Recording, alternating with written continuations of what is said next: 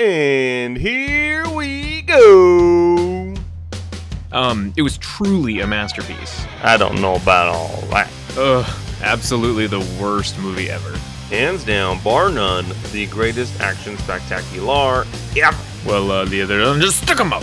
Are you asking me? I promise I'm not gonna sing this time around.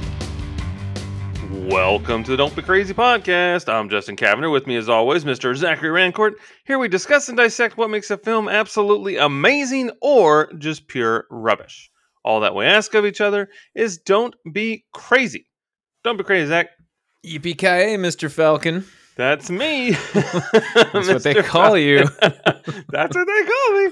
100%. Yes. Mr. Falcon. For those of you that have ever watched Die Hard 2 on cable television or network television and got the dubbed version, it's an absolute delight, and I encourage you to check it out at some point. I'm sure you could go on YouTube and find it somewhere. Yeah, that's not nearly as fun. It is. You gotta watch it with commercials and be irritated at all the cutaways and, that old chestnut. But exactly. Yes, it is December, and we are continuing our trend of celebrating Christmas with all sorts of fun Christmas movies. And luckily for you listening, you get to watch Die Hard 2 this week.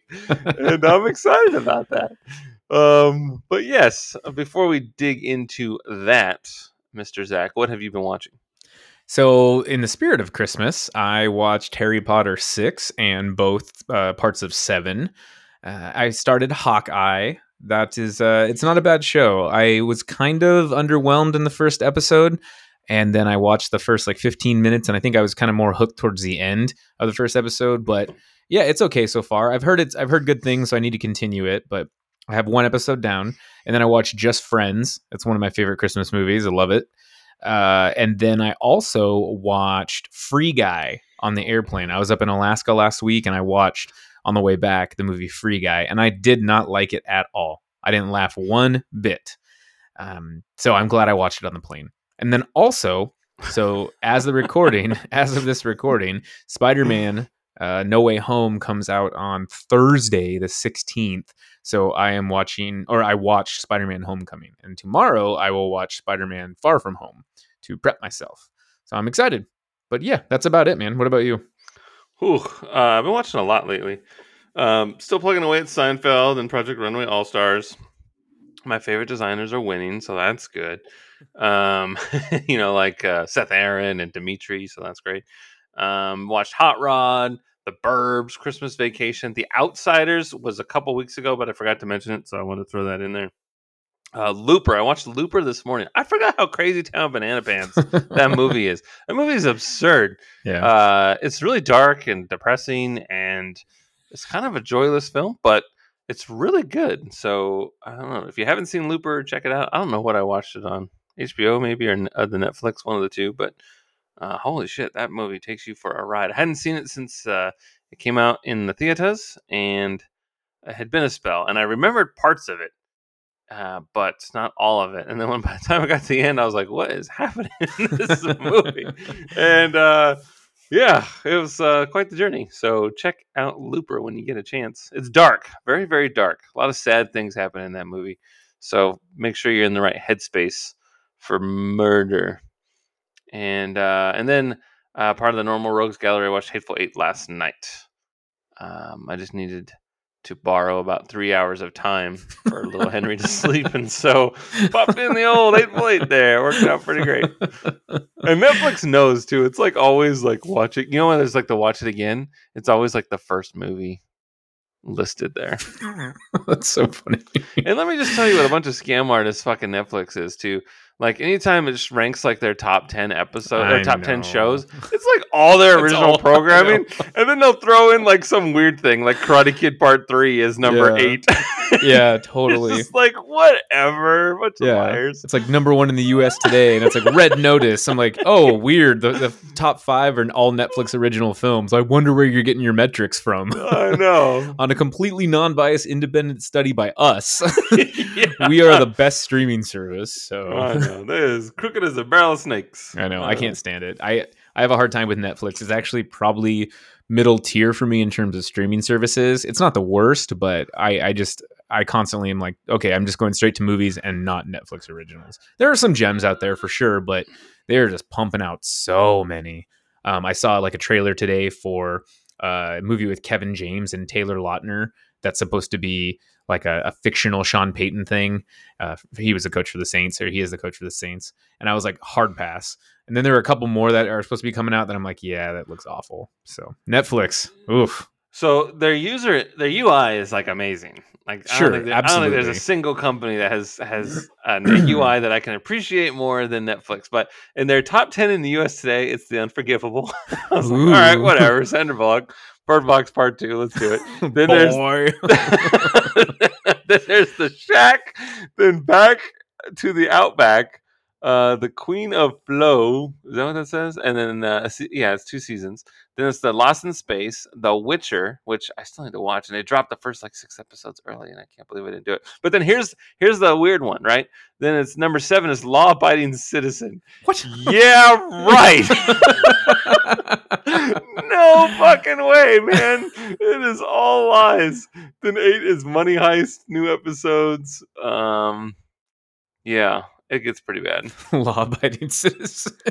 Yeah, that movie sucks. There's always the weird one. That was my Karate Kid 3 example. Is law-abiding citizen. That's so funny. Boy. Yeah, and then for mine too, it's the same thing as yours, like you said. But for mine, like the leads, it says critically acclaimed films. The very first one, Tremors. Now we're talking. That's true. And then it goes Moneyball, Gladiator, The Alpinist, Klaus, Minority Report, Titanic. So yeah, they got some gems in there too. But yeah, it's I just love like, Tremors. Dude, that movie is one of my favorites. Looper is trending on this. Looper's You're welcome. the fourth choice that's trending.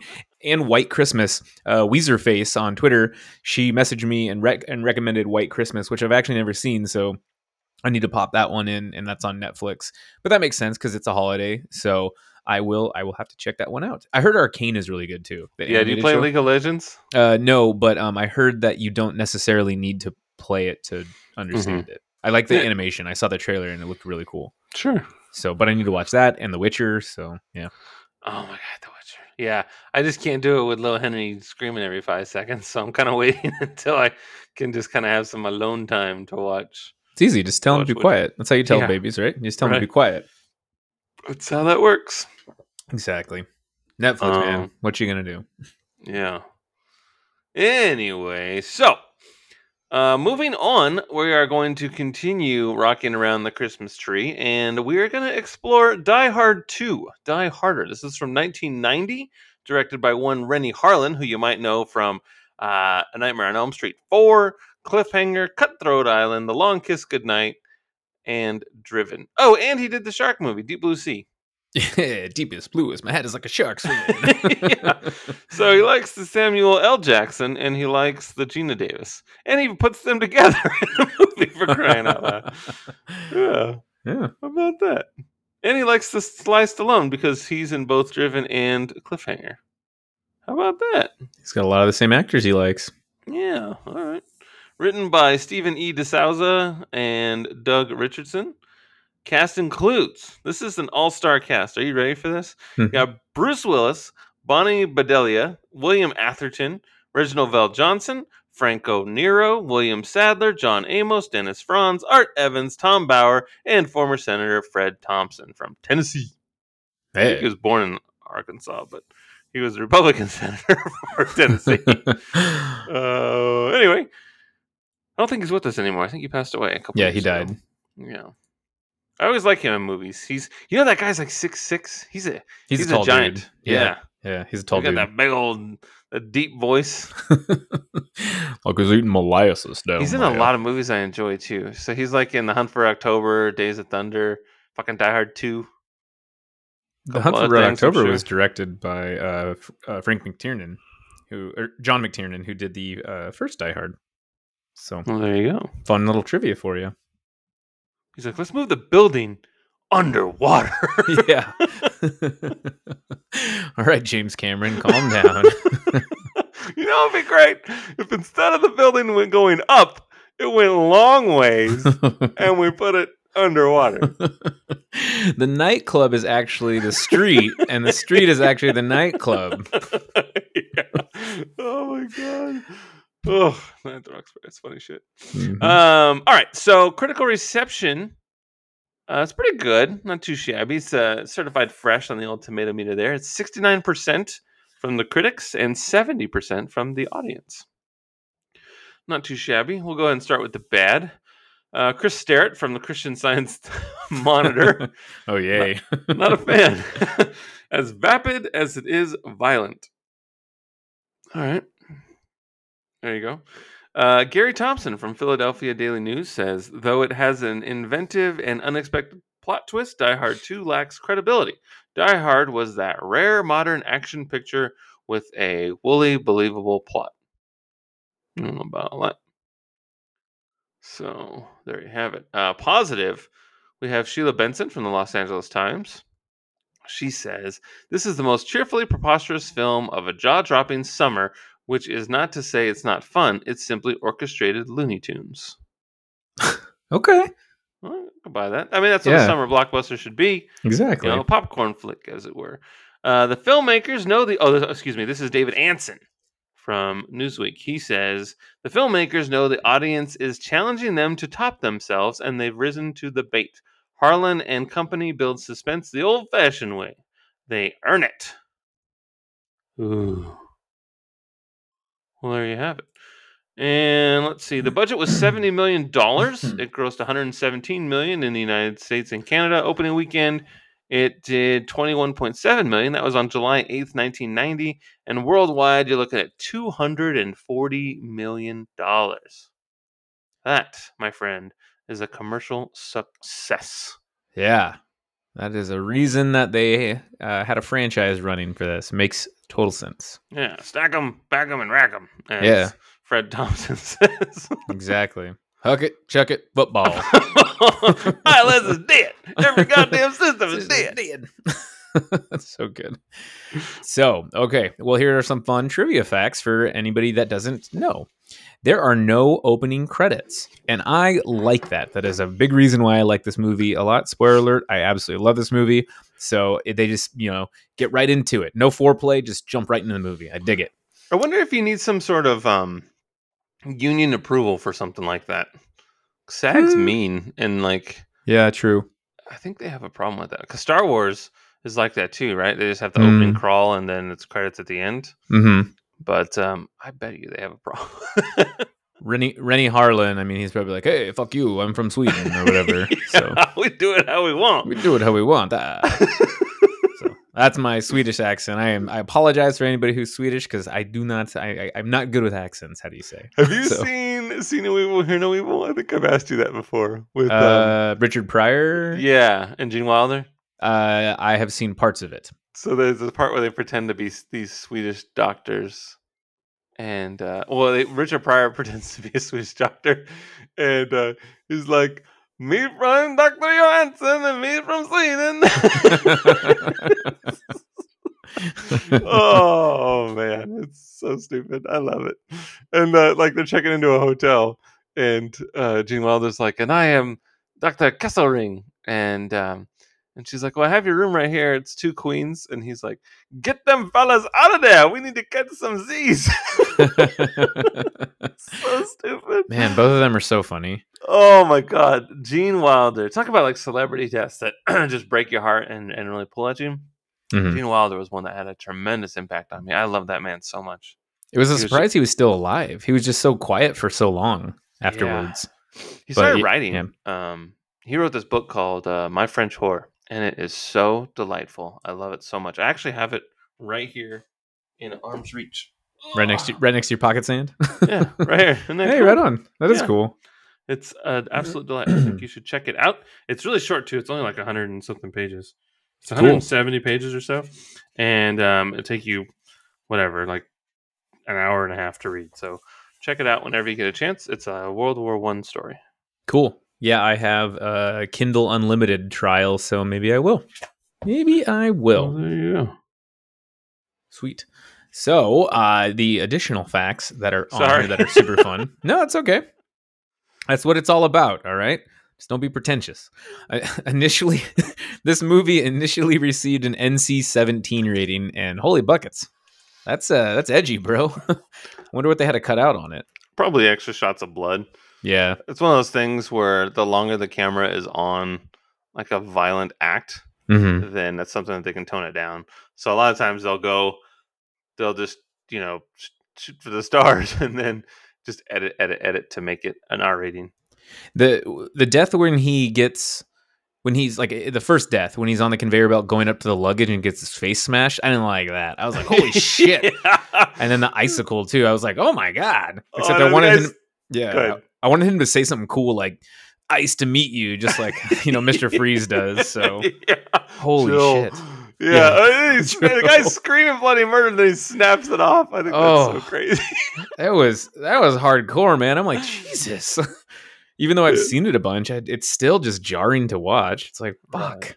But And anytime someone gets shot and the camera is behind them, you see the exit wounds. It's yeah, always really big ass holes coming out of their bodies. yeah, they used a lot of squibs in this, and they were this. Woo!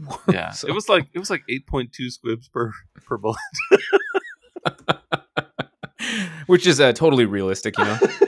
I'm sure an exit wound would be pretty big, but Yeah. you're just not used to that in the motion picture shows. No, They up exactly. the ante. Yeah, exactly. So Black & Decker paid to have its cordless drill featured in a scene with Bruce Willis. When the scene was cut, the company sued 20th Century Fox in the first ever product placement lawsuit for a film. The $150,000 claim was settled out of court. That's like chump change for that kind of movie, but still, that makes sense just for one particular scene. Then everybody would go buy a Black & Decker drill. Sure, but I mean, if you're paying $150,000 for Bruce Willis to be Use a one of your repairman items. for Yeah. a second, yeah, and then it gets cut, you'd be like, I'd be "What upset the too. fuck?" Yeah, I'd be upset too. I'd be like, gimme. So the general is from Valverde, the fictitious Latin American country used in the movie Commando from 1985 and the movie Predator from 1987, suggesting that they are in the same film universe, the McTiernan-verse. I don't know who directed Commando, but I know I think it's all McTiernan. the same writer guy or producer. I think it was the writer. Mm-hmm. I think it's that DeSouza guy. I think he's the link that connects. Oh, them. But yeah, I forget. I could be see that. wrong. Because Shane Black was in Predator, but I don't know, and he writes too, but I don't know. But He might have DeSouza, produced Predator or something. yeah, DeSouza makes more sense. So very cool, Valverde. The scenes with Bruce Willis running through tunnels under the airport were filmed at a water treatment facility near Los Angeles.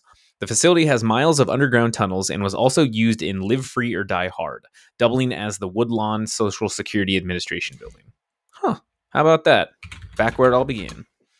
The film exceeded all expectations, outgrossing the original Die Hard by nearly double. That is pretty cool. But, I mean, it's probably because, the first Die Hard was such a success and not a lot of people saw it in theaters, and then it was more of like a home video thing. Laserdisc, see?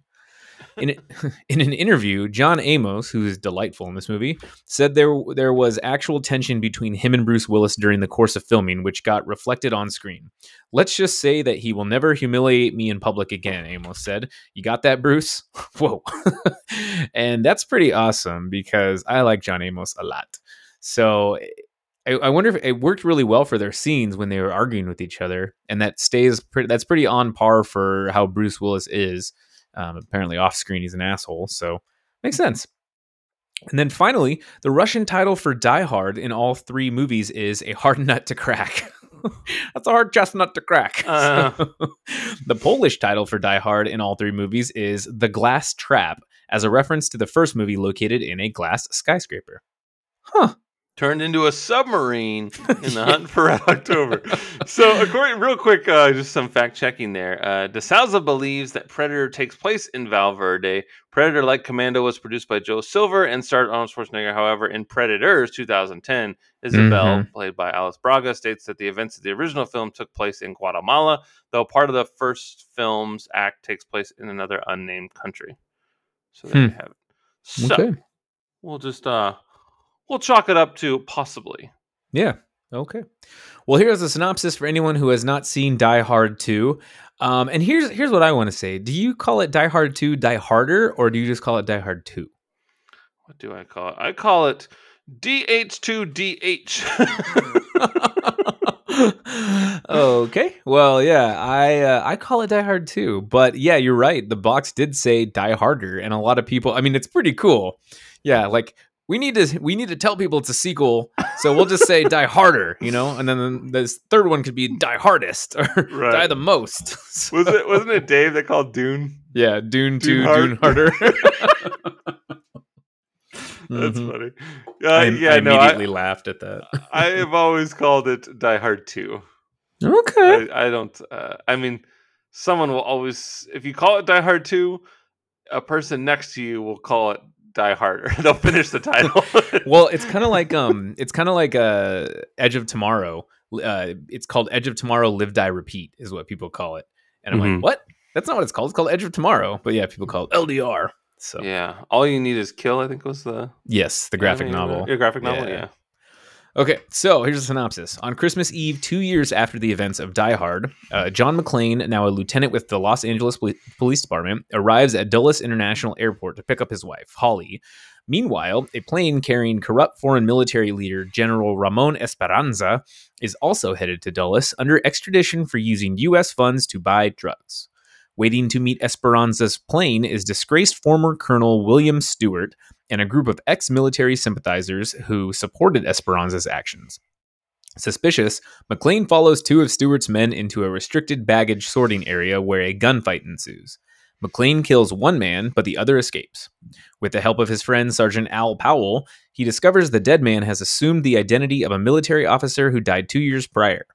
Putting this together with Esperanza's imminent arrival, McClane reports his concerns to the airport police chief, Carmine Lorenzo, and air traffic control director, Ed Trudeau, but neither believe him. They are convinced when Stewart and his men operating out of a church on the outskirts of the airport cut all communications with incoming airplanes, disable all runway lighting, and demand that Esperanza's plane be allowed to land without interference. Trudeau orders all air traffic controllers to have all planes in Dulles airspace hold in the air. McClane becomes worried about Holly's plane and enlists the help of the airport janitor Marvin to fight back. Yeah, how about $20 for it? How about you give me $20 Yeah. for it? How about I let you live? Man knows how to negotiate. So good. Yeah, it's pretty funny. Chief Airport Engineer Leslie Barnes is dead. Decides to try using an unfinished antenna array to communicate with the airplanes circling the airport. Carmine sends an airport SWAT team with him, but Stewart's men kill them all except for Barnes, who is saved by McClane.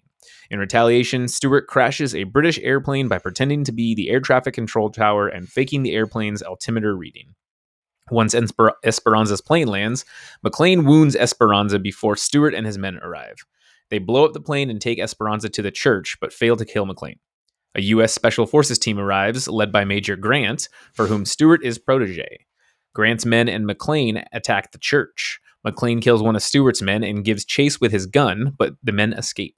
Confused as to why he failed to wound anyone, McClane realizes the gun was filled with blanks, meaning Grant's team is cooperating with Stewart. Grant, Stewart, their men, and Esperanza all rendezvous at an airport hangar where a Boeing 747 they demanded is waiting for them. On Holly's flight, arrogant reporter Richard Thornburg becomes suspicious as to why the plane hasn't landed. He taps into the cockpit communications and records an earlier surreptitious transmission from Barnes to all the circling airplanes describing the situation. In the airplane's lavatory, he broadcasts the recording live on television, leading to a panic in the airport terminal, which prevents McClane and Carmine from getting to the 747. Holly subdues Thornburg with a fellow passenger's stun gun. McClane commandeers a news helicopter to fly him to the runway where the 747 plane takes off. He jumps onto the wing of the plane and uses his coat to jam the, what is that? Aileron? Whatever that is. Sure, the flaps. Yeah, the flap thing, preventing the plane from taking off. McClane kills Grant and in the struggle with Stewart opens the gas reservoir in the wing. When Stewart pushes McClane off the wing, McClane uses a cigarette lighter to ignite the gas trail, exploding the plane and killing everyone on board. The fire trail also serves as a landing guide for all airborne planes, including Holly's, to land safely. After McClane and Holly are reunited, Marvin picks him up in his golf cart and drives them away. I think it's just a service cart. I don't think it's a golf cart, but that is Die Hard 2, Die Harder with a Vengeance.com. DH2, DH. I'm excited. I Yeah. love this movie. It is a good movie. Me too, Justin. Yeah. So when did you first watch Die Hard 2? Okay, so let me clear my throat. I apologize. My dad had a triple pack on VHS, and You can't just triple stamp a double stamp. you can triple stamp, double stamp, and so he had it came in a box, in a gray box, and all three were in there, right? And I remember watching it with him. This was the very first Die Hard movie I ever saw, so I think that's why it's so special to me. I absolutely love this movie, and I will die on this hill. It is my favorite Die You will Hard. die harder on this I will hill. die harder on this hill. It is. I think I said that when Stephen K. James was like, "Are you ready to die on that hill?" I was like, "I'll die harder." So, yeah, it's definitely my favorite Die Hard by far, and well, not by far, but definitely my favorite Die Hard. And it was one of my favorite. It's so much so, Justin, that in 7th grade we had to write a creative story about an egg, each one of us. And I was like, what could I do? So I made Fry Hard 2, Fry Harder. And it was about an egg named John McEgg, and he went to an airport to pick up his wife, Mrs. Omelette. And all the same events unfolded with this. And I did like a 3-page story based off of Die Hard 2. And it was so cool. I had to do a little drawing of John McEgg, and I did like his little tank top, and stuff, even though that was from the first Die Hard, but I put him in like a tank top and everything and no shoes. And it was pretty awesome. And I've looked for that. I know I have it somewhere, but if I ever find it, I'll send it to you. But yeah, this movie really resonated with me. And I saw it, when I was, God, how old was I then? 12, maybe? So I probably first saw it when I was about 10, give or take. Nice. Yeah, I was 10 when I saw it. I saw it in the theater. This was the first Die Hard movie I saw in the theater. I hadn't seen the original. I had seen the original already, but my mom and my dad and I went on a little trip to Vegas this summer, in summer 1990, and then my dad wanted to go to Utah to like check out this area, like this property to buy. And then we went and saw Die Hard in the theater at nighttime, or Die Hard 2 rather.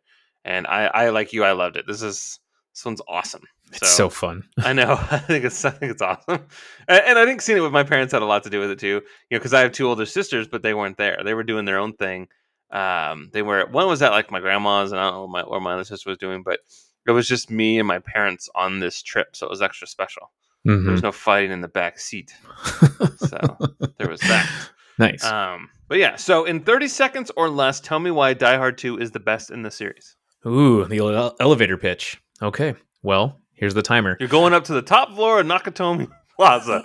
There you go. Got 30 seconds. All right. Tell me why Die Hard 2 is the best. Okay.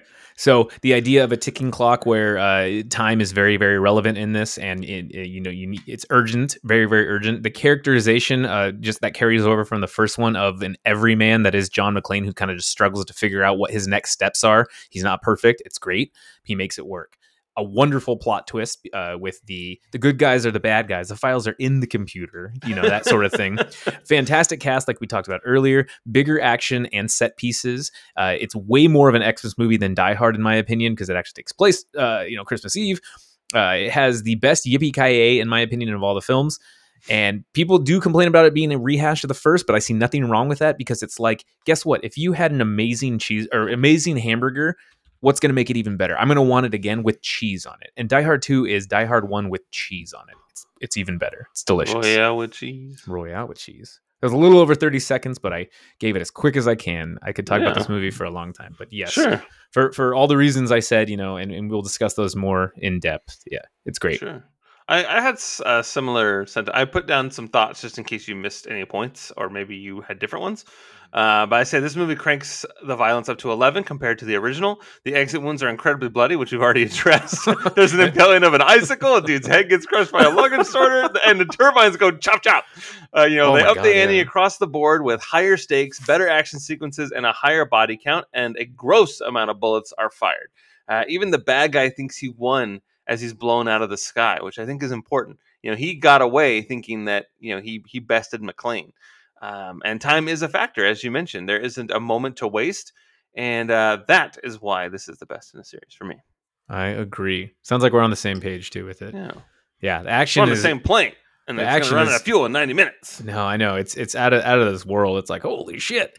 So yeah, it's Yeah. fascinating. ILS is dead. Yeah.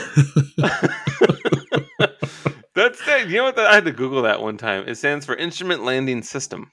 Oh, yeah, FYI. makes sense. Yeah. And you know what's funny is rewatching it, the guy even says, the instrument landing system's down. And then that's when he runs over to Fred Thompson and he's like, ILS is dead. So there you have it. So as the Die Hard franchise continued to grow, John McClane appeared to get more and more superhuman. There are countless planes in the air, but is Die Hard 2 still grounded? You like that? Nice. That's cute. So, I mean, I think that's kind of the beauty of Die Hard too. And well, the Die Hard movies in general, the absurdity and the suspension of disbelief is kind of what makes them, keep going. Except for the very last or the most recent one, I think it was like It's a Good Day to Die Hard. That is the Devon of Die Hard movies. It's pretty bad. That movie's pretty terrible. bad. Yeah. Holy shit. As someone that just could ground up the Die Hard films and snort them and love them, 5 sucks, dude. It That movie does. is terrible. Yeah, I don't like the twist of, oh, hey, he's the guy we've been escorting is actually the bad guy. It's so weak. And I actually really like Live Free or Die Hard. I think that one's awesome. And I think that's more of a 4th of July movie is what I would call it. It is 100%.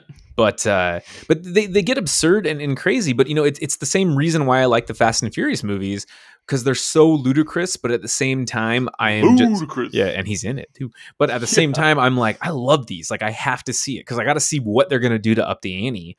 But regardless of all that, the coolest thing that John McClane has is he's a good cop. He's good at his job. He cares about people, even though he's kind of a coarse asshole at times. He cares about people and he cares about saving lives. And it's great. He's the everyman, like I talked about. He's not this guy. He's not a commando type of person that will do everything with such ease. I mean, he struggles and he does a lot of stupid shit, but it's at the core, he's a really good cop and he gets the job done. So I think that's what's so neat about it. They do get I don't want to say they get better or worse necessarily. I love Die Hard with a Vengeance. I think that's such a brilliant plot. Just, anybody who's been to New York trying to do a scavenger hunt for bombs around New York, A Game of Simon Says, is infinitely, like, immeasurably impossible. It's crazy, right? So I think they did a fantastic job with that. But this movie in particular, a big complaint with it was how absurd it is. But I think that's what they were going for, and that's what they made it very meta in this film. He even says, he's like, how can the same thing happen to the same guy twice in a row, right?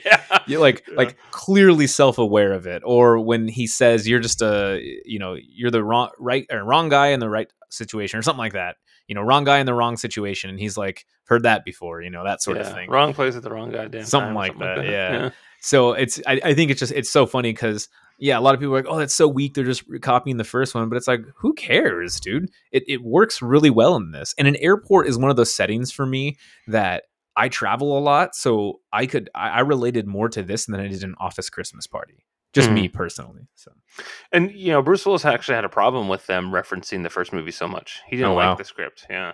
And I thought it was important to do it because then it kind of, by poking fun at it, it sort of adds a credibility to it.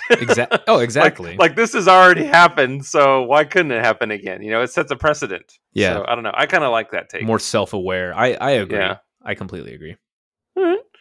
That's fascinating. So there's an ongoing debate about Die Hard being a Christmas movie. People tend to forget Die Hard 2 could also be argued as a Christmas movie as well. What are some films that take place during Christmas, but you would actually argue are in fact not Christmas movies?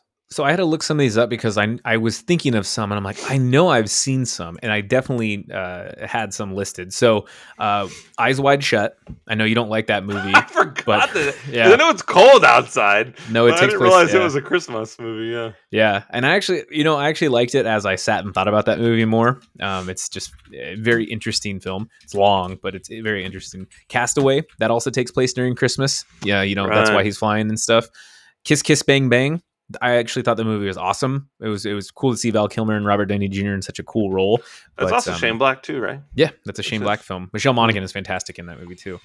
And this one, I know how you stand on it, but this one I still struggle at times because I look at it and I'm like, immediately, when I see it, I don't think of Christmas film, but I think it definitely is a Christmas film. But Batman Returns, it's one of those movies to me that absolutely it's a Christmas film, but I'm like, I don't immediately think of it if I'm thinking, Christmas. So Yeah. Batman Returns is definitely those ones because it's just so dark. Right. McDonald's didn't even want it because they didn't. They're like, we can't be selling toys when you're biting people's noses. They're Right. Penguin. So I mean, they even refer to Max Schreck as like, Gotham's own Santa Claus. He's throwing out presents. There's the Christmas tree lighting ceremony. That's the whole absolutely. thing. The whole thing takes place during Christmas, and like it's a very central thing to the plot. Absolutely. Yeah. Goodwill towards man and women at the end. Yeah, there you go. Exactly. Because Catwoman, she's a woman, see? Yeah, not a man. That'd be Catman.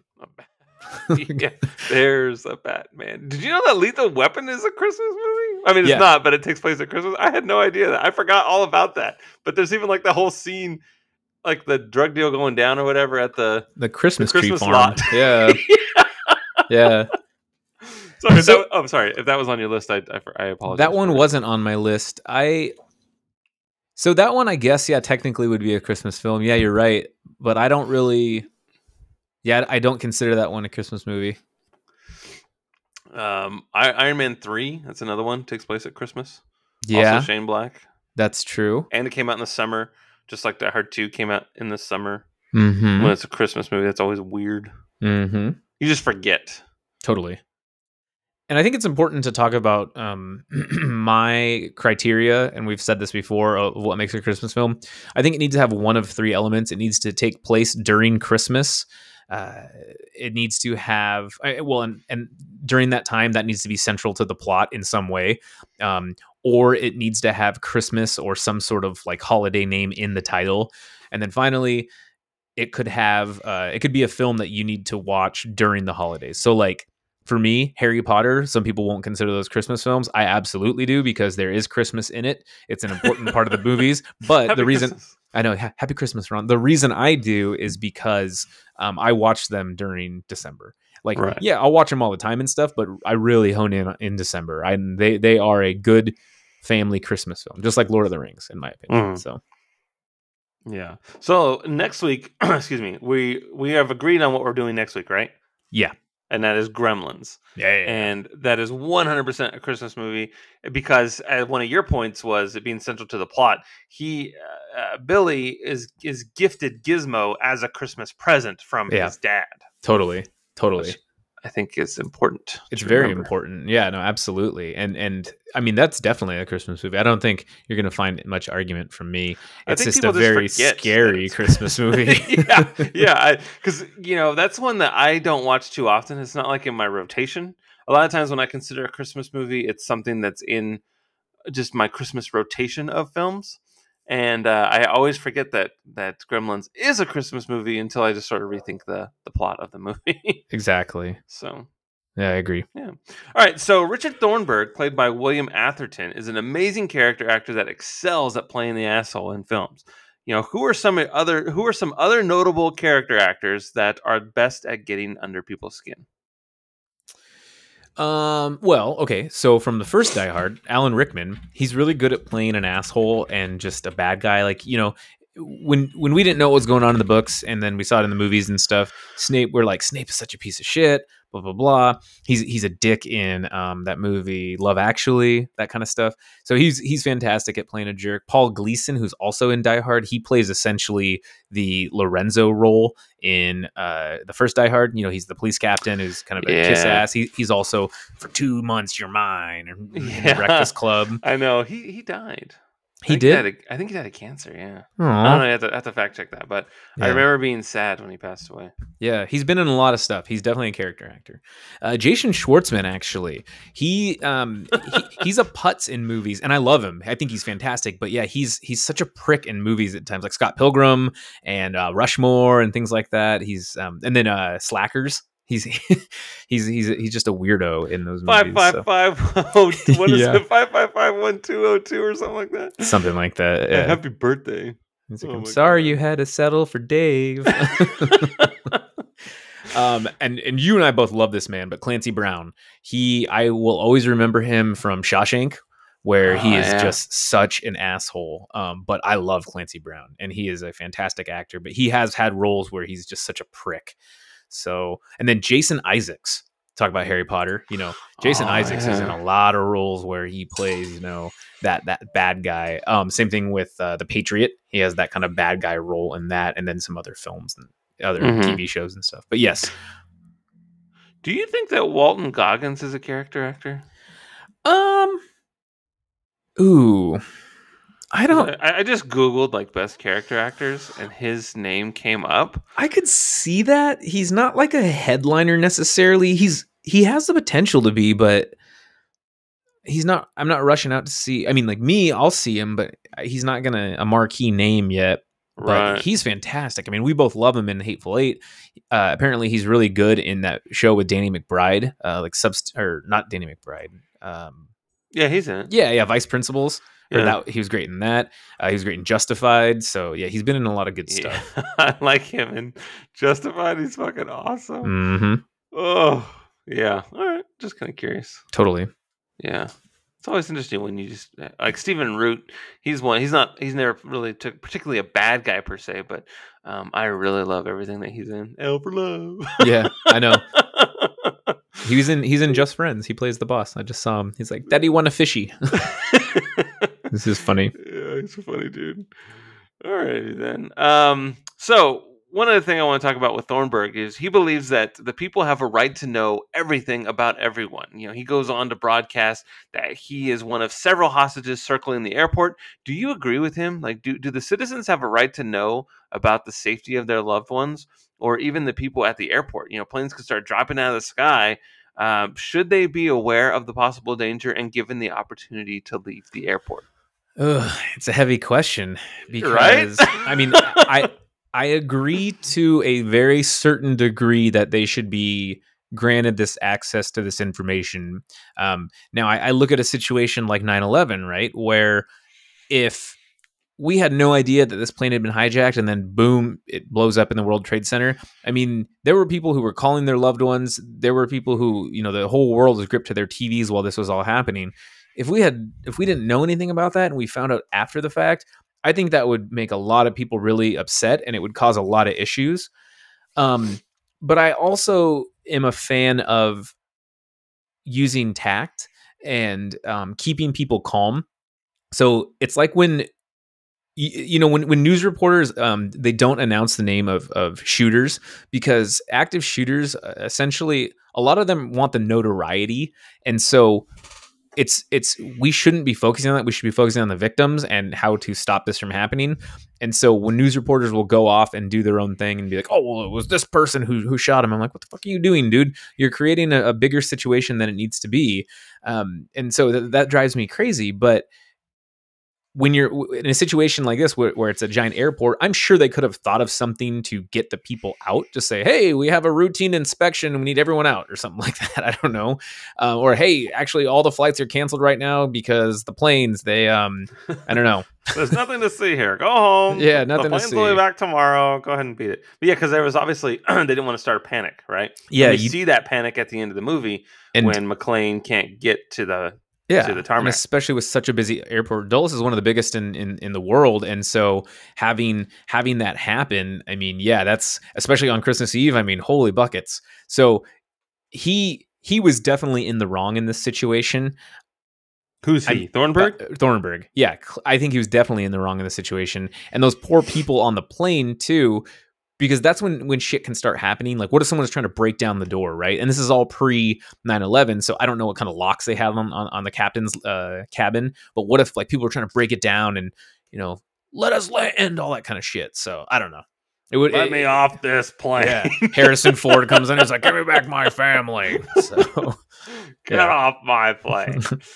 Land this plane. Like, I bought my ticket fair and square there, Mr. President. So I'm torn on this, because if I'm in the airport and I'm with my family and we had an opportunity to leave and get away from possible danger, I would want that opportunity. You know what I mean? Hmm. It's one of those things where maybe the world almost ends every single day, but James Bond goes out there and saves the day. We don't hear about it, we don't know about it, so we just get on with our lives. It's true. And it's just one of those things where it's tricky because, like, on a personal note, if I was at the airport, I would want to know if Alex was on a plane on one of these planes. I would want to know. So I have the right to worry and be sad and scared and all those things. So I don't know. It's tricky. What's interesting about movies, especially in the 90s, 80s and 90s in particular, cops are the heroes, media is the bad guy. Always. Media is the enemy in movies. And I always found that interesting, to where I hated reporters for so long. And it wasn't until I took like a media ethics class that that I took a semester at junior college, so I know what I'm talking about. Yeah, but when I took a media ethics class, I was actually in that class when 9/11 was happening. Oh man. First, it was my communications class, and then we were watching it on a big TV, and then that class ended. I had to go to my media ethics class, and we're just talking about the coverage and how it's all going down. And then eventually, we all got kicked out of school because they closed it down. But that was one of my favorite classes ever, just because of how we explored what is the right way to publish a news article or to broadcast it on TV. If because you're skewing reality, right? You can. That's when I learned that the only unbiased journalism is box scores, and we talked about that on the show. And because otherwise, someone's opinion is going to be interweaved into the story. It's nigh impossible Right. to avoid it. So I do just think it's interesting because this is like one of those few times where I'm just like, I was almost kind of grateful that that Thornburg was on this plane, because I know if it were on TV, I'd be watching it. If this was like one of those things where it interrupted whatever King of the Hill to bring me this news, I would be freaking out and I'd be glued to my TV. Totally. So it was interesting. Yeah. I guess I mean, and I can't speak for it because I'm not in the media, and I guess I don't really. Yeah, like I have an intrigue always. I want to know things, but if I could avoid like statewide panic, then I'd probably want that. Especially now in a social media world, that's where things can get misconstrued and a whole bunch of issues can arise. So yeah, I think I take the less is more approach sometimes of that, but I've never dealt with a situation like this or seen a situation like this, obviously. Right. So. It's more of a selfish thing. If I was involved in some way, I would want to know. Totally. If I wasn't involved, then I'll read about it the next day. That's just a human nature thing. I mean, Yeah. I feel like everyone should have the right to fight for survival, whether that means leaving, getting up and having the opportunity to just say, you know what, we will take our chances elsewhere, versus the old, have no idea. Right. Absolutely. I would want to be one of those people on the plane. They have those phones. It's the 90s, Yeah. and they're able to have airphones. And if I knew that this was going to be my last moments, wouldn't I want to call somebody and not die alone? I don't know, or let them know that I love them. I don't know. I feel like that's unfair. Maybe it's the right thing to do, but it's an unfair thing to do. Right. I don't know. It's crazy. Yeah. Something to think about. Food for thought. I like food. I like thinking. So William Sadler has played some pretty memorable roles, including Death from Bill and Ted's Bogus Journey, and Haywood from Shawshank Redemption, which we mentioned earlier. What are your thoughts on his performance as Colonel Stewart in Die Hard 2? Are you picking up what he's putting down? Are you stepping in what he's spitting? Are you buying what he's selling? Great intro, naked fighting in the air. So great. That's what I do every morning. I just naked fight. But yeah, I think he was a really good villain, and he never smiled. He didn't have that. If it was a smile, it was a mischievous smile. He was just this asshole, and you could tell he was a villain just by looking at him. But I like the man a lot. He's great in the roles that I've seen him in too. He's actually in. It's funny because Death isn't the first thing that I think of him as. It's in a movie called Rocket Man with Harlan Williams. That's his name. I saw him live do stand up. Oh, really? Yeah, he was He's like, interesting. 7. 7's a number. Yeah. Yeah. Can't have 6. No, not 7. Or yeah, he's like, no, not 6, 7. 7. Yeah. So I Seven's think the key number here. I knew you were Think gonna do about that. it. 7-Eleven, 7 dwarves, 7, man. That's the number. 7 chipmunks rolling on a branch, eating lots of sunflowers on my uncle's ranch. Oh, jeez. Sorry. It's fine. You know, that old children's tale from the sea? It's like you're dreaming about gorgonzola cheese when clearly it's free time, baby. Step into my office. Why? You're Because you're fucking fucking fired. Oh my god, that's so funny. I know. So yes, to answer your question, I think he was What great. was the question? About William Sadler. Oh, Am I picking up what he's putting down? He did a really good job as the villain, and I think more so than Hans Gruber because he could fight and he could do all these different things. Hans is great, don't get me wrong, and Alan Rickman was fantastic. I'm not pulling anything away from him, but I really did like Sadler a lot in this as Colonel Stewart. He's really scary. Yeah. I don't like him. I was like, holy shit, what's he gonna do? Even his men were afraid of him. I know. It was weird. Because it was, oh my gosh, Vondi Curtis Hall. He was the guy that survived in the luggage sorting room. Yes, and he's like, if you fail me again, fucking, you're gonna go down like a sweet muffin. And he is the guy that's not economically viable in Falling Down. Yeah, another movie that we did, and he was in. He's been in a ton of shit, but I really liked him in. That movie Heaven's Prisoners that I've been trying to get you to watch, but you're not interested. And it's one of the few movies that I like. And his name is Dautrive, which is William Fontaine de la Tour Dautrive from Keegan Hill. So I like him even more. But just throwing that out there. Check it out. Heaven's Prisoners. He's great. Yeah. So okay. Anyway.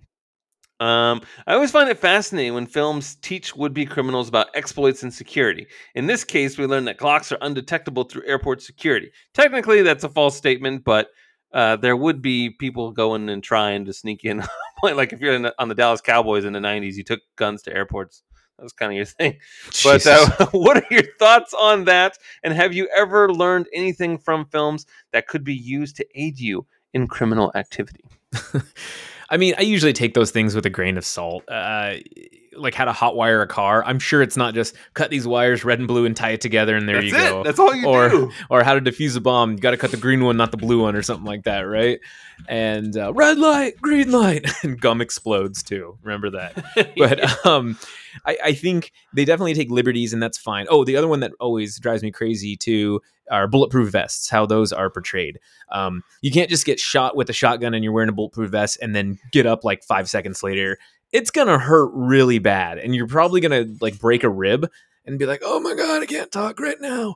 But people just get up and they're like, oh man, yeah, I was luckily wearing this vest, right? So I met her outside and she strapped this bulletproof vest on me. What if they shot you in the face? Yeah, what if they shot me in the face? That's a risk we were willing to take. That's so good. And then also, and this movie does it, all action movies do it, but when guns shoot and it has like a giant plume of fire coming out of the muzzle of it, and you're like, that doesn't happen. That's not how guns work. And so I just think that's really funny. But in terms of... But you know what? It looks dumb when it doesn't have that in movies. I agree. I absolutely agree. And I understand why they are put that way into these movies. In terms of like criminal activity stuff though too. Yeah. The porcelain gun thing is always, oh yeah, I brought it through here. Like the Dark Knight. He's like, oh yeah, carbon fiber made in China. It's not detectable in metal detectors. I'm like, I don't know if that's accurate or not. Because when I walk through the TSA and my belt goes off, I'm like, it's a carbon fiber belt there. And it was also made in China. Yeah, it was also made in China. Yeah. NVD. Yeah, exactly. Lock picking too. Like in movies when people pick locks and they just make it look so easy. I'm like, it's not that easy. There are people who are really great at it, but I don't think you're doing it right. So there are just some things that just don't make any sense. Or bank robbing. I think we see it a lot like in the town. That might be a way you can pick up tactics, but I guarantee you that the people that are basically consultants for these movies, they're either like ex-bank robbers or they are security personnel who will tell you how this shit works if they want to make it a little more accurate. And then inversely to that, to contradict that, I should say, the banks are like, well, we're just going to go ahead and fix that little glitch there. We're going to cover the hole in the Death Star so you can't shoot torpedoes down it, basically. Mm-hmm. So, I mean, yeah, you could probably learn some stuff, but you probably shouldn't be trying to commit bank robberies or hijackings based off of a movie. So, Yeah, my least favorite device is just the hacking. Like, I hate how we live in a world where you can just hack anything from any computer. It's the nanobots. That's how we did it. We got the nanobots. So stupid. I know you love nanobots. God, it drives me fucking insane. I hate it. It's the solution to everything. You're like, how do we do this? Ooh, Deus Ex Machina. Yes, we'll just hack it and we'll use nanobots. And I'm like, what? So, yeah, I agree. The hacking is ridiculous. Like, you have this so crazy bad. hard thing, and you're like, boom, there we go. That was my biggest problem with Smallville, was that Chloe was like, she ran like the school paper or something, but she always had her Mac, and she was able to hack into anything. And I'm just like, oh my God, I hate this. No matter what, I'll just hack into it with my computer and blah, blah, blah. And I'm like, okay, calm down. And then Chloe went and recruited people for Keith and Axiom and all that shit. Yeah, for the volleyball team. Oh, God. So he's like, get the tall ones. I need tall players. Oh, Jesus. What a creep. Yeah, I wonder if he's playing volleyball in prison. I hope so. Yeah, gotta stay fit with that little headband. Yeah.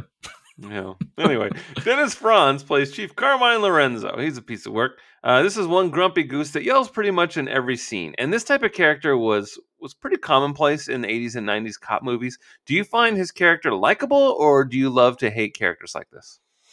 I think he's necessary. And I liked him for the most part. He just played what he did in NYPD Blue. I've only seen like a handful of episodes of that, but he kept doubting McClane, even though McClane had done enough, in my opinion, to warrant, some action from Lorenzo.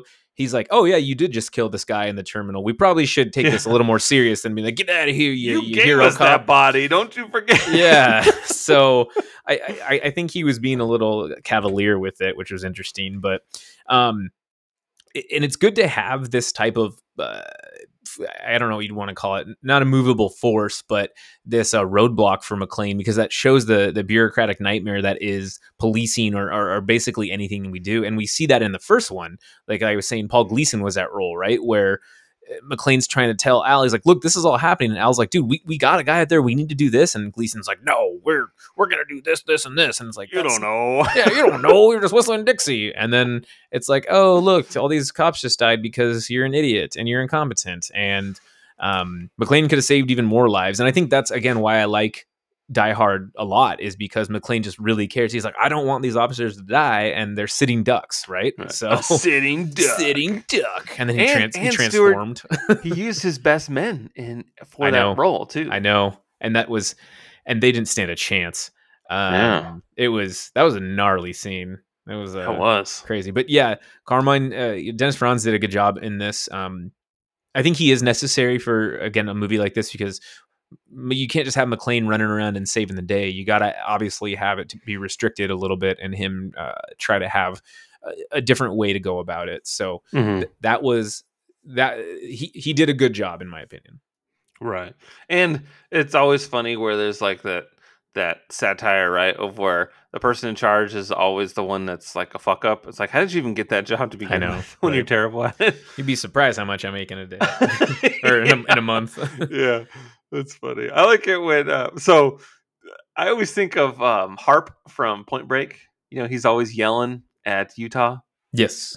He's like, yes, the surfboard bothers me. And yes, your approach to this whole damn case bothers me. And yes, you bother me. I fucking love it, dude.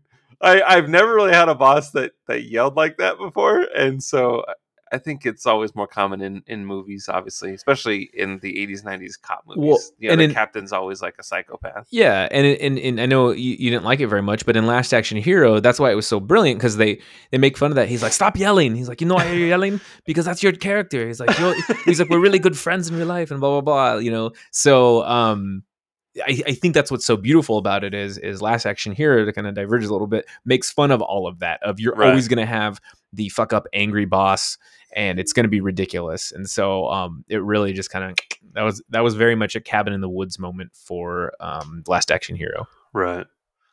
All right. Fabulous. So we are treated to about 2 minutes of Reginald Vell Johnson returning as Owl Powell. Would you have liked to see Powell have a bigger role in this film, or was that little cameo enough for you? So I think this is my biggest gripe of Die Hard 2 is I wanted more Owl Powell. If you're going to be meta and rehash the first one, and say how can the same thing happen to the same guy twice, why not bring him back more? Why not have, like, towards the end he just happened to catch a flight or something like that, or land, or maybe he sends someone like his cousin, like Hal or something like that, and he helped save the day too, or just something real subtle, like that would have been cool, because Owl was fantastic when he tells that story about shooting the kid, in the first one. He's like, they can teach you everything at the academy, but not how to live with a mistake. That was a pretty heartfelt moment. And so it was cool to see him, but yes, I wish they did more with him. And that was probably my biggest gripe. I think he could have solved the case that the army is really bad. That would have been really cool. Yeah. That would have been cool if he was working behind the scenes and crunching the numbers and the data and realizing that, wait a minute now, you guys are in big trouble. But see, I think one of the strong things with this is the whole blanks thing, the the blue label ammo versus blue and red. Yeah, I think that's one of my favorite parts of this film is the double cross. But it would have been cool if maybe he was trying to get a hold of McClane. And then cell phones weren't really a thing that you had on your pocket. I mean, they exist, right? Like, he could be getting the beep, and it could be like, hey, that they're he's in on it or whatever. Grant's a bad guy or whatever. Mm-hmm. He could have got that message and then taken it to him. But it would have been cool if he figured that out. Exactly. Or if he's like, a little too late for that, Al, or something, Yeah. Time to call the Marines. I thought they were in the Army. Who gives a fuck? I like that part. Exactly. Yeah. They say that they drop an F word 60 times in this movie. Yeah, they swear a lot. Yeah. And Fred Thompson actually went to the director and the writer saying, maybe we should tone it down. And they're like, why? Because you're a conservative? He's like, no, I just don't think people will take it. It'll be more of a comedy if you just keep dropping F-bombs. Like, people are going to take it less serious. And his character is one of very few that actually doesn't swear. Oh, wow. Kind of interesting.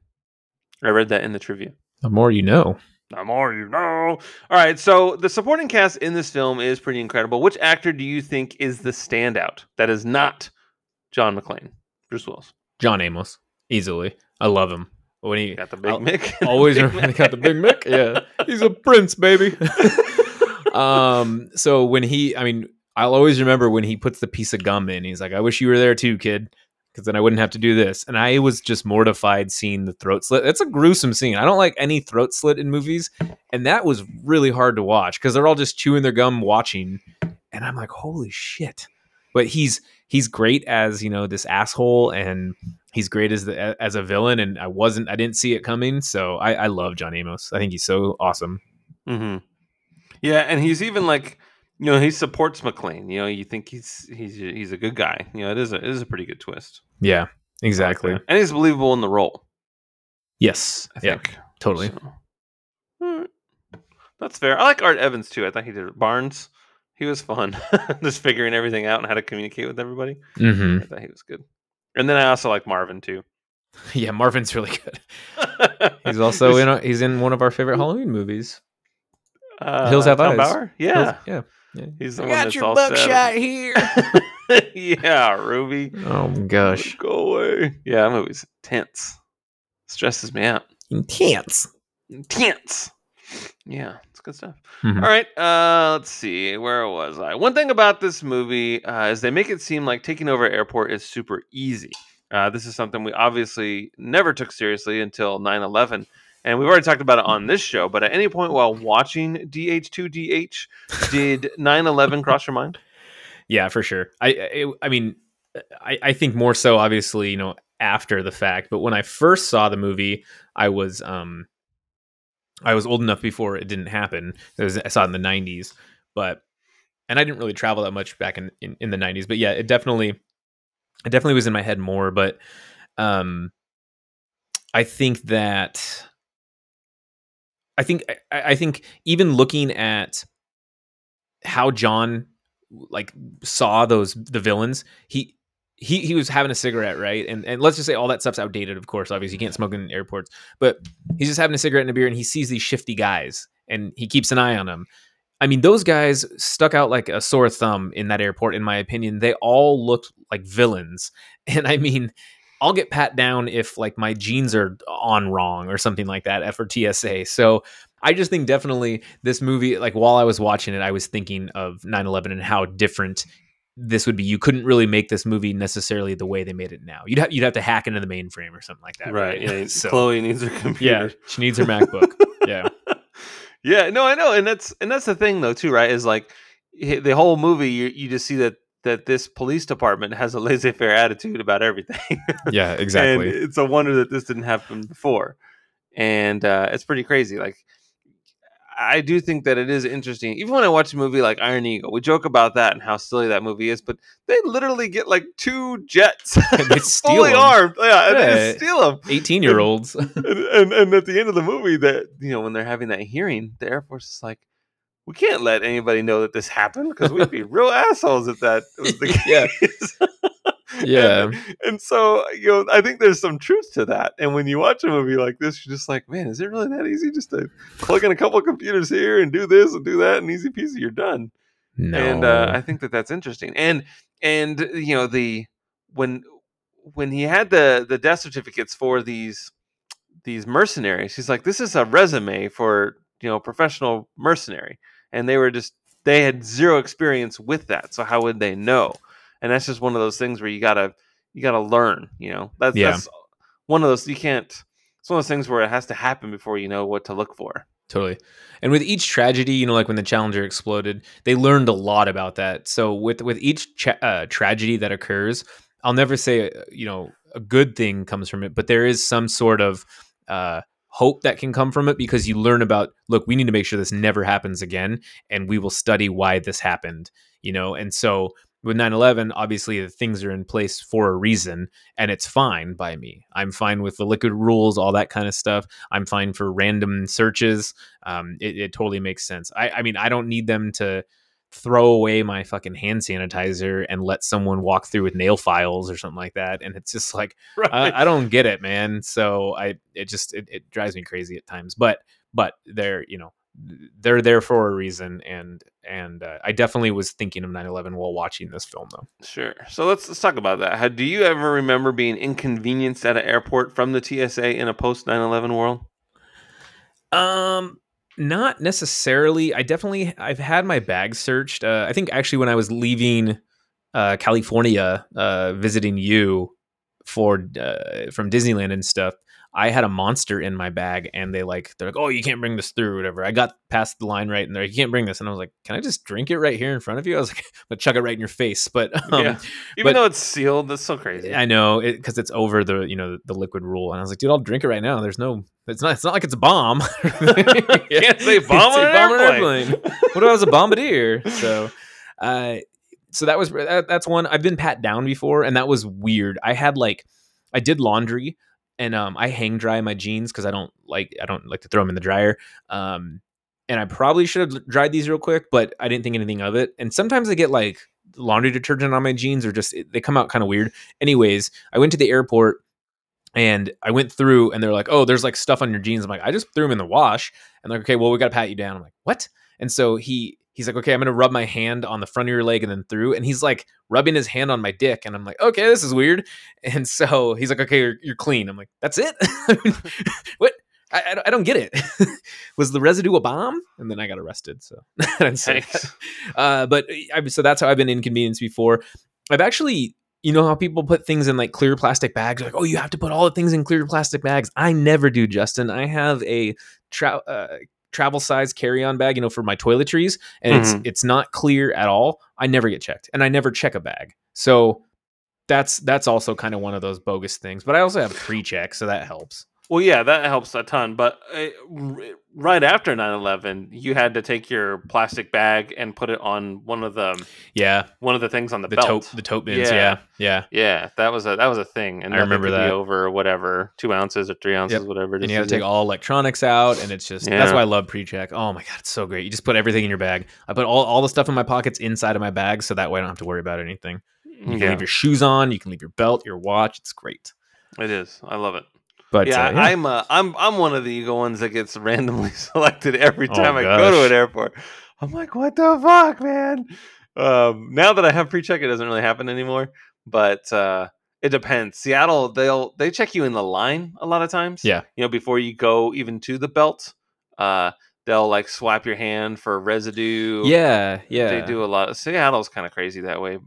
But um, I always get hit hard there the most with the in quotes, random Random selection. search. I'm like, man, I gotta shave I'm my beard before I go on these fucking airplanes. You're just you're too edgy. You're I guess too so. edgy Armo there. I I know I look pretty normal, but I don't know, like because you were talking about these guys looking like total creepers, and it was obvious that they were bad guys, as it were. But he saw them doing like underhand trading under the desk and stuff. Like he knew something shady was going I on. mean, but you and I both did AP, and so we understand. Like, we'll watch people that are looking around a lot and just don't look right. And I mean, that's all he was doing is investigating. Yeah, And so like I think there's way more of that now than there was before, probably. yeah, Uh, 100%. so it's different. But oh no, yeah. What I was gonna say is every time I go through the line too, I'll take like my belt off just because I know that in SeaTac sometimes it'll beep, and so just to save it from that, because I always get really anxious when I walk through a metal detector. I'm like, oh my god, do I have a bomb on me? Do I have a gun on me? and I don't have shit, right? But I still get really anxious when I go through, especially the ones when you have to lift your arms up and I'm already pitted out, like I'm just all sweaty. Oh So yeah, I'm yeah, just like, yeah. And that little cylinder goes around you or whatever. yeah. The scanning thing. With Yeah, pre-check, you don't have to do that. It's usually the other yeah, general screening. But yeah, I always get nervous. I'm like, please don't beep, please don't beep, please don't beep, because I don't want them to wand me. So. yeah. I know. It's always something. Mm-hmm. You're like, you stand over here for a second. I'm like, God I damn it. know, and I'm like, okay, fine. Yeah, bunch of yahoos. Anyway, so Bruce Willis has a reputation for being a total douchebag on and off set. He gives terrible interviews, and he's just all around a bit of a dick, man. Are you able to separate the artist from the person, or are the two one and the same? In other words, if someone is a jerk off camera, does it have an impact on you supporting and viewing their films? Well, I mean, it's a bummer that he's such a jerk. I guess I'd have to read more into it and see the kind of the antics that he's Oh yeah, pulled. he's a fucking asshole, dude. Yeah. Well, then that Kevin doesn't. Smith did like a whole stand-up bit, or he was going to be asking questions, and the first question was, "What's it like working with Bruce Willis?" And he spent the next like 90 minutes of his Oh man. stand-up bit just talking about how terrible Bruce Willis is. See, and that really sucks. Then I mean, I never really loved Bruce Willis. I mean, I really enjoy the Die Hard films a lot, but it's I could go either way on him. And then with Tom Cruise, I know that he's had some blow ups and stuff, but I love the shit out of Tom Cruise's movies. I mean, you and I talk about Mission Impossible all the damn time. And then Christian Bale, same thing. I love him, but he's had some famous blow ups too, obviously. Yeah, during Terminator Salvation, Yeah. that was the famous one. I remember when Fucking he called amateur, K Rock. man. Yeah, when he called K Rock that morning, the next morning after that clip went viral. Mm-hmm. It was crazy just listening to him talk and like apologize and saying there's no excuse for it, and he just lost his mind and blah blah blah. But I remember thinking like, man, what a dick! I would feel so uncomfortable if I was on set and someone's yelling like that. I It'd be know. terrible. Yeah, I'm glad he apologized. That's good. It's just it would be hard for me at certain times if you kind of knew. I mean, like we talk about Kevin Spacey, and he's in a lot of really good movies, and he was a good actor, but it's really hard to watch movies now with him knowing the things that he's done, and you're just kind of like, oh, why? I want to eat the hot dogs. I don't want to know how they're made, sort of thing. Yeah, So, no, I know. Same, and like Cosby was a big one for me, I man. know. I was so just angry at the world that he was a terrible person, and that broke my heart, man. But like, so Terminator Salvation, that was 2009, right? So I mean, we've been watching Christian Bale movies for over a decade since then, and his movies are ones that I go and see. and that is interesting because I kind of forget about that Yeah. that he just blew up. I don't know if it was like a one time thing or what, but I sort of put that one in the back of my mind to where I totally just forget about it.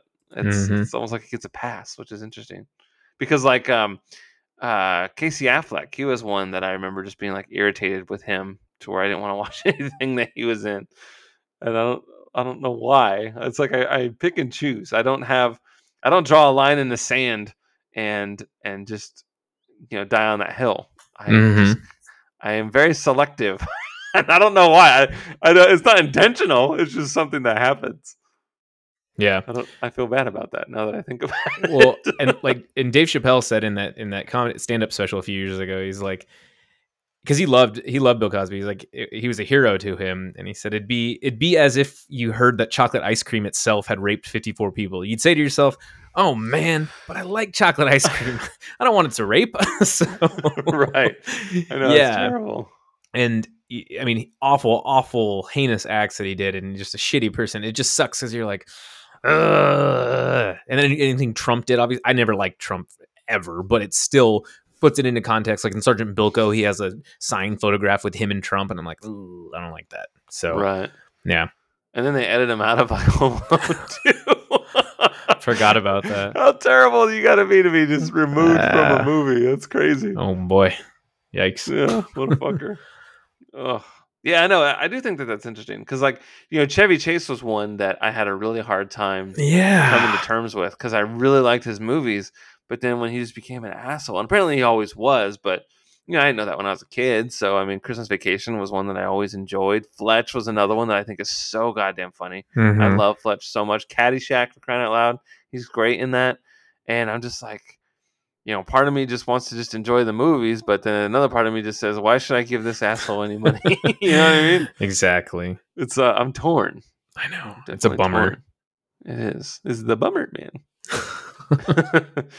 Yeah, food for thought, as it were. So real quick, let's discuss director Rennie Harlan. This guy has directed quite a few things, but I noticed it's his early work that I really enjoy. In a span of about 10 years, we have Dream Master, Die Hard 2, Cliffhanger, The Long Kiss Goodnight, and Deep Blue Sea. Do you enjoy any of these or other films, and am I missing any off of his resume? Those are all pretty good movies, and those are all movies that definitely were part of my formative years. I mean, Cliffhanger, loved it. That's where I first was introduced to John Lithgow. I think there might have been another Harry and the Hendersons too, but he's a good bad guy in that. Deep Blue Sea, I absolutely loved. And Long Kiss Goodnight, I saw maybe once. I didn't really remember too much about it, but obviously Die Hard 2 is fantastic. And Dream Master was one of those ones I saw in later life, but I still really enjoyed it. It had one of the coolest kills with the whole waterbed thing. Remember And the that? roach? The roach death is really gross. Dude, it's too. disgusting. I'm not a fan of that one. That was just gross from a roach standpoint. I'm like, Jesus. Oh my god, when her face like comes off. Ugh, Yeah, that it's is really easy. disgusting. Is that also the one with the girl with the eating disorder? Or she's like, no, she has her mom wants her to be a model, and she like. Oh no, that's 5. Okay, that's a gross one too because I don't like food when people eat food, and so Yeah. that one just got me. That reminds me, you mentioned you don't like it when people get their throat slit. Yeah. And one that always just bugged me was in Braveheart when the wife that just gets married or Yeah. whatever, when her throat gets slit and like it's kind of shot at an angle to where you know what happened. Mm-hmm. And she's just trying to breathe and it's not happening. You're just watching her die. Oh, I hate that. I know. I immediately thought of that when you said that. I forgot to mention it. Yeah. But yeah, back to Rennie Harlan. Heebie-jeebies. The only other Rennie Harlan, because I had to do a deep dive on his IMDb, the only other one that I really actually liked was The Covenant, and that was in 2006.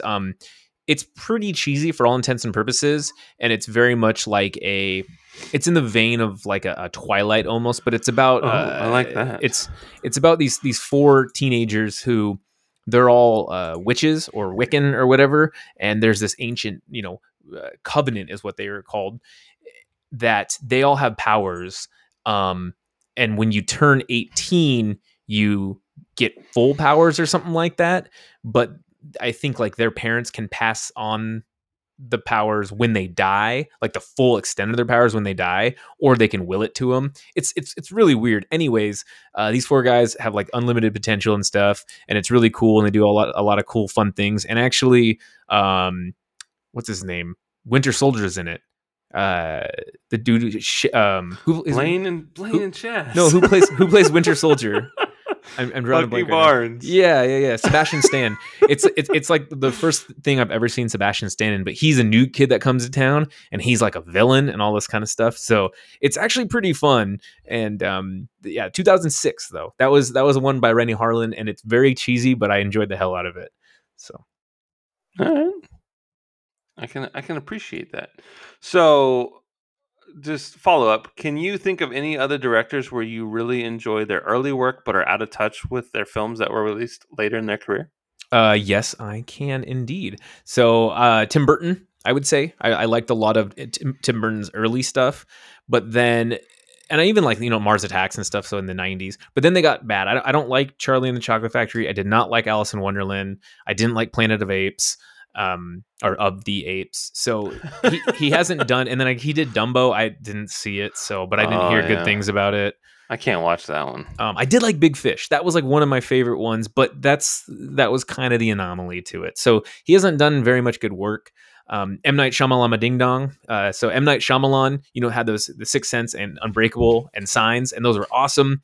But then in The Village. You liked, we liked The Village. Yeah. And I actually liked Lady in the Water. It wasn't great. It's pretty slow, but The Happening is awful. Last Airbender is awful. And then his newest one, Old, was pretty bad. So right, where they age really quickly on the island or whatever. Yeah, it's very weird. Yeah, Tim Burton. So that's a good choice, actually. His early stuff is definitely, awesome. Beetlejuice, Batman, Edward Scissorhands. I mean, I like Edward Scissorhands, but totally not everybody does. Robert Zemeckis is one too. Like, so he did Back to the Future, Who Framed Roger Rabbit.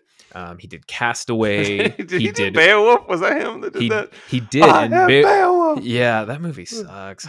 Yeah, because it's at that era of video games where it looks real, but it also looks like a video game, so everyone just looks weird. Yeah, it's and Grendel is fucking he's George McFly, and so you just see Crispin Glover. Oh, that's he right. Looks all weird. Yeah, that's an interesting one. I forgot about that. Yeah. Okay. Zemeckis. And Zemeckis did Forrest Gump, which is like such an awesome film. It wasn't that great when it came out. Like, a lot of people didn't like it, I guess, but obviously it's become a classic. Awards. Yeah, it's become a classic. It didn't do well in the box office, I should say. Uh-huh. But then, so Zemeckis is one of them. Ridley Scott, I've talked about Ridley Scott for sure. Alien, Blade Runner, Thelma and Louise, Black Hawk Down. But then everything after that, like Body of Lies, your favorite, Prometheus, like definitely your favorite. And, I like The Martian. Well, I think that's more of a one-off though too. The Martian was fantastic. 2049. Well, that was Denis Villeneuve. Yeah, I guess Ridley Scott hasn't done one in a while. I guess his most recent one, The Last Duel, bombed. Yeah, it bombed. And honestly, when I saw the trailers, I was like, "That's gonna be a pass for me." I have AMC A-list, and I don't even want to waste my time. Like, I don't even want to waste my time going to see that. I get it. Yeah, I mean, I feel like I've always liked him, but that trailer did nothing for me, man. It's gonna have to be like I'm in a hotel and there isn't a fucking thing on TV. I'll give it a shot. It's gonna be the way that's gonna go down. Or an airplane film. So. Yeah, what was that one movie with Brad Pitt where he goes to space? Oh yeah, Ad Astra. Ad Astra. So I watched that on a plane with no sound. I watched David watch Ad Astra, and I was like filling in the blanks and trying to figure out what was happening. And the movie was apparently just as bad as the one that I wrote in my head as I was watching it. I was doing voices and everything, and it was not good. But I'll have to watch it at some point. For M. Night Shyamalan's newest Old, I actually didn't watch it. It's the same situation. I was editing our Jingle All the Way podcast on the airplane, or I was editing one of the podcasts on the airplane, and I watched it over someone's shoulder. So I saw a good majority of it, and I'm just like, I kind of know what's going on with this plot, and it's so dumb.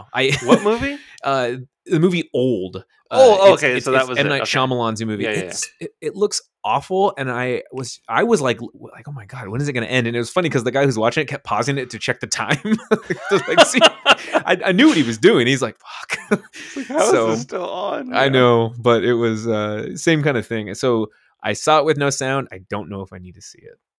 Yeah. I'm trying to think. So, like, for me, I feel like. Oh, did you have another one? Are you good? The only other one I would say is George Lucas, but I think obviously I have to give the man credit because Star Wars is incredible, but the prequels, they have some issues. How do you say? I mean, Attack of the Clones is probably his Oscar-winning directorial, performance, but man, they have some issues. I hate Attack of the Clones. I know it's really bad. So bad. It's coarse and it gets everywhere. I would watch episode 1 10,000 times in a row before I watch Attack of the Clones again. I hate that movie. Misa, so much. watch Attack of the Clones. Oh, not a fan of that one. It's pretty bad. And I fucking love Star Wars, and that one just rubs me the wrong way. Yeah, exactly. I was trying to think if Christopher Nolan fell into that category for me, just because so many of his recent. I mean, I don't know if it's recent, but like, Interstellar and Dunkirk and Tenet, I wasn't really into, and even Dark Knight Rises for that matter. So I mean, that's like what let's see, Yeah. Dark Knight Rises, Interstellar, Dunkirk, Tenet. So it's his last 4 movies I haven't really enjoyed, but I mean, I really liked, Memento, Insomnia, Batman Begins, Prestige, Dark Knight, and Inception. So I'm like, I don't know if I'm at that point yet, because I mean he's been making movies for a couple of decades now, so I don't think that he qualifies anymore because 2/3 of those I really enjoy. So I don't know what my problem is. He's getting too big for his britches, in your opinion. I mean, I still like his movies a lot, and he's going to do a new one about the Oppenheimer project, Atomic Bomb. Yeah. So. I mean, obviously, I'll pretty much see anything Nolan will do, and I like Tenet, but I agree. I think you can put him on that list for your opinion. Yeah, well, if Oppenheimer is amazing and the cast is fucking unreal for this movie, it's crazy. So I'm very excited for it. And it's an era and a topic for that matter that I know very little about, Mm-hmm. And so I'm very excited about it. Yeah, So Florence Pugh, Emily Blunt, Matt Damon, Cillian Murphy, Rami Malek, Robert Downey Jr., Benny Safdie. Yeah, that's I love Emily Blunt. I love Florence Pugh. She's in Looper, Emily Blunt. I do know that, but Florence Pugh is. I'm obsessed with her. She's fantastic, and I really like Matt Damon a lot too. Obviously, RDJ is incredible. Cillian Murphy is fantastic. So I think it's Killian. Is it Killian? Yeah. I always call him Cillian. Like celiacs, can't have gluten. See, so. Yeah, I know that now. I know. I'm excited. All right. So then, lastly, let's. Why don't you rank all the Die Hard films for me? Ooh, from best to worst. Well, this will be pretty easy because there's only one switch up. It goes Die Hard 2, Die Harder, Die Hard, Die Hard with a Vengeance, Live Free or Die Hard, and A Good Day to Die Hard. And actually, if there was a movie in between, I could do like spin-offs. That'd go before A Good Day to Die Hard. So I think you could put any movie that's ever been made in front of.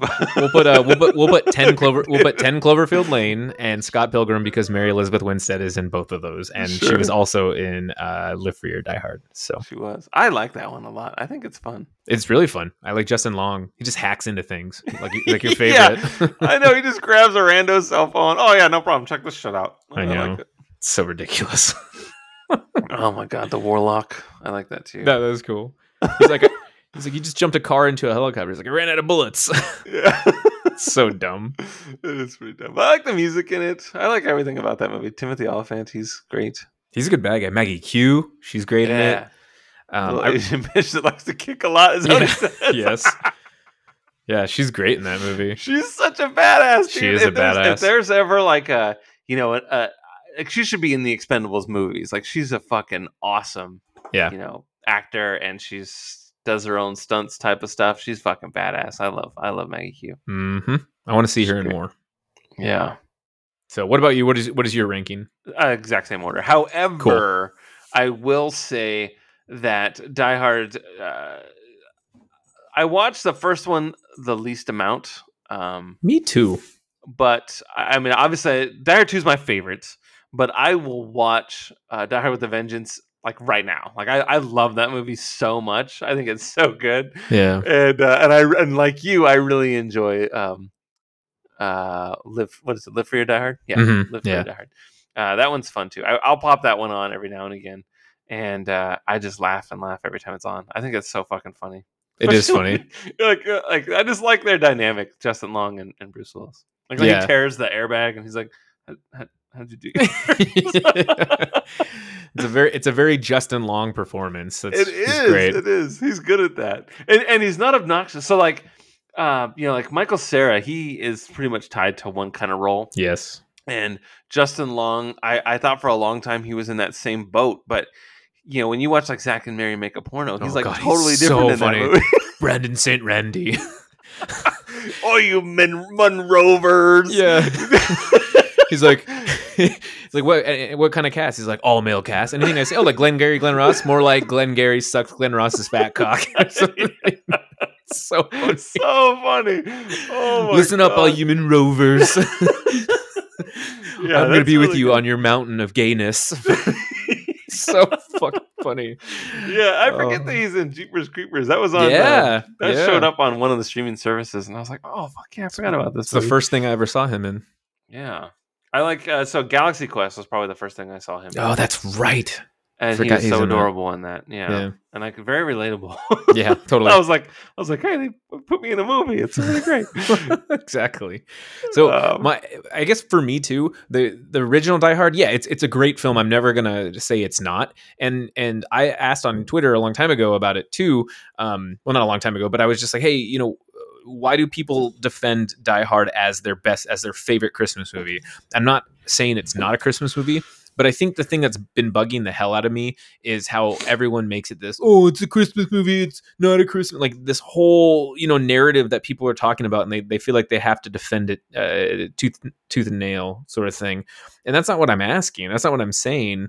It's just, I'm not a person who likes trends, Justin, that much. And so it kind of drives me crazy. But yeah. Yeah. Stoltz. I mean, I enjoy it, but I think it's just, I don't think it's as fun as the other ones. Like I have a really good time watching 2, 3, and 4. So do I. I think I laugh a lot. I like all the action sequences, and I like how, his dynamic with whoever he's working with is completely different than that of Sergeant Al Powell. Right. I like the Al Powell character very much. I think he's great when he's like, when he's at like 7-Eleven, the guy's like, I thought you guys just eat donuts. He's like, it's for my wife. She's pregnant. Sure. Bag it. That's like my favorite part. Yeah. I think that shit's so funny. And but I just really like Samuel L. Jackson's character and Jesus.